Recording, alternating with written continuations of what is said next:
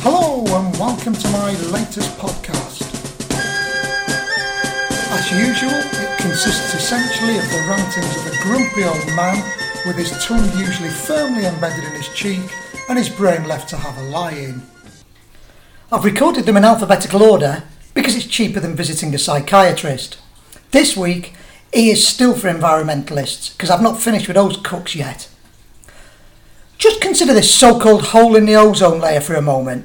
How do we know it doesn't regularly get holes in it, then heal over again 100 years later? We don't! 200 years from now, scientists will probably be scaring people with stories of how the ozone layer is getting too thick and we're all going to die of vitamin D deficiency because the sun can't get through.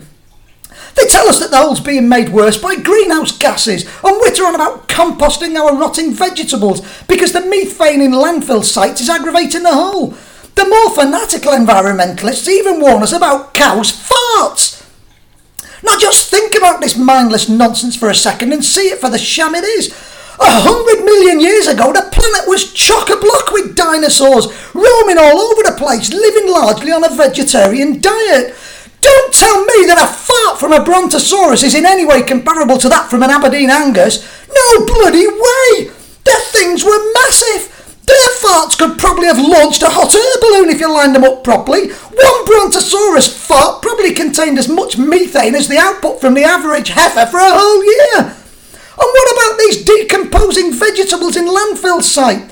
Vegetables have been decomposing for millions of years. Where the bloody hell do you think all the carbon-based fuels you get so worked up about came from? And yet, did you ever hear Tyrannosaurus Rex wandering around worrying about global warming? Of course not! The smell, perhaps, but not the warming. Confront your average environmentalist with a debunking of the facts that they like to trot out every time they get the opportunity, and they have to fall back on the alleged moral argument. You can spot this one by the torrent of clichés. We're only custodians of the planet. We are tenants, we don't own the earth. We have an obligation to future generations. Another such drivel. Ye gods, if I'm only a tenant, why do I have to pay a whopping big stamp duty when I bought my property? The deeds say I own it. Send the bloody stamp duty bill to the great-great-great-grandchildren of some environmentalist. Look, I can't possibly have a moral obligation to future generations. To have a moral obligation to something, that something must therefore have rights. To have rights, that thing must have certain attributes that makes it deserving of those rights. For example, no one in their right mind would suggest I have a moral obligation to unicorns. Why? Because they don't bloody exist, that's why. So they can't have the attributes necessary to have rights. Listen up, hippies. Future generations don't exist either. If they ever do, then they'll have rights. But until that time, they can't possibly have rights. A lamppost is more deserving of rights than anything that doesn't exist. Yes, even that postmodernist, hideous ally monstrosity I mentioned back at sea. And don't tell me we know they'll exist at some point. Try telling a turkey on December the 24th it'll be fed the same time tomorrow. Rights are too important to water them down with assumptions and probabilities. One of the spin-offs from all this nonsense about ozone layers and non-existent kids and stuff has been that our local council has introduced a massive recycling scheme. We first heard about it when they issued about 1 zillion brochures justifying this rubbish and telling us our new obligations. That must have cost the earth about 1,000 trees on its own. Still, hey-ho, this is political dogma we're dealing with here. Next, loads of bins started arriving. A black box for glass, paper, foil and God knows what else. A large brown bin for waste food. A small brown bin to adorn the kitchen to hold the waste food before transferring it to the large brown bin. And a big grey wheelie bin for other stuff. You can also have a green wheelie bin for garden waste, but you've got to buy that and pay extra for collection. Pay extra? Have you seen my council tax bill, you fascists? Oh yes, of course you have. You bloody sent it. Their so-called justification for charging for garden rubbish was, not everyone has a garden, so it would be unfair for everyone to pay for garden waste collection. Oh yeah, I've got news for you bozos. Not everyone has kids, but we all have to pay towards education. I'm considering crapping in the waste food bin in future. Will that mean I won't have sewage charges in future? Get real. Meanwhile, I'm spending half my life consulting a mountain of bloody paperwork every time I want to throw something out. Who the hell can remember what goes where?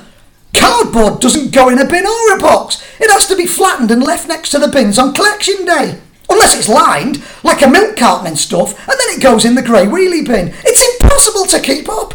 And to make matters worse, not all the bins are collected every week. Grey wheelie bins are only collected fortnightly. So when I'm not consulting the paperwork about which bin to use, I'm checking the calendar for which bin to put out. All this for future generations. No one has the time to shag anymore. There won't be any future generations.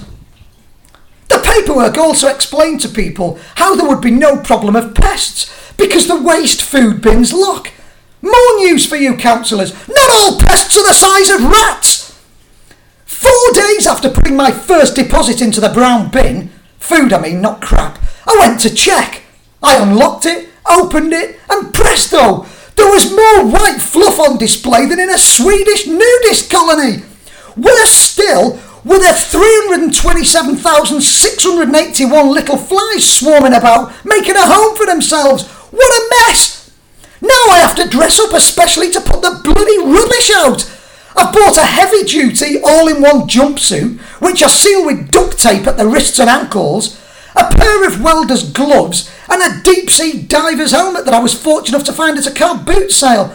I put this lot on, close the front door behind me, and spray shaving foam round the edges to make my home pest-proof, and only then do I risk opening the food bin.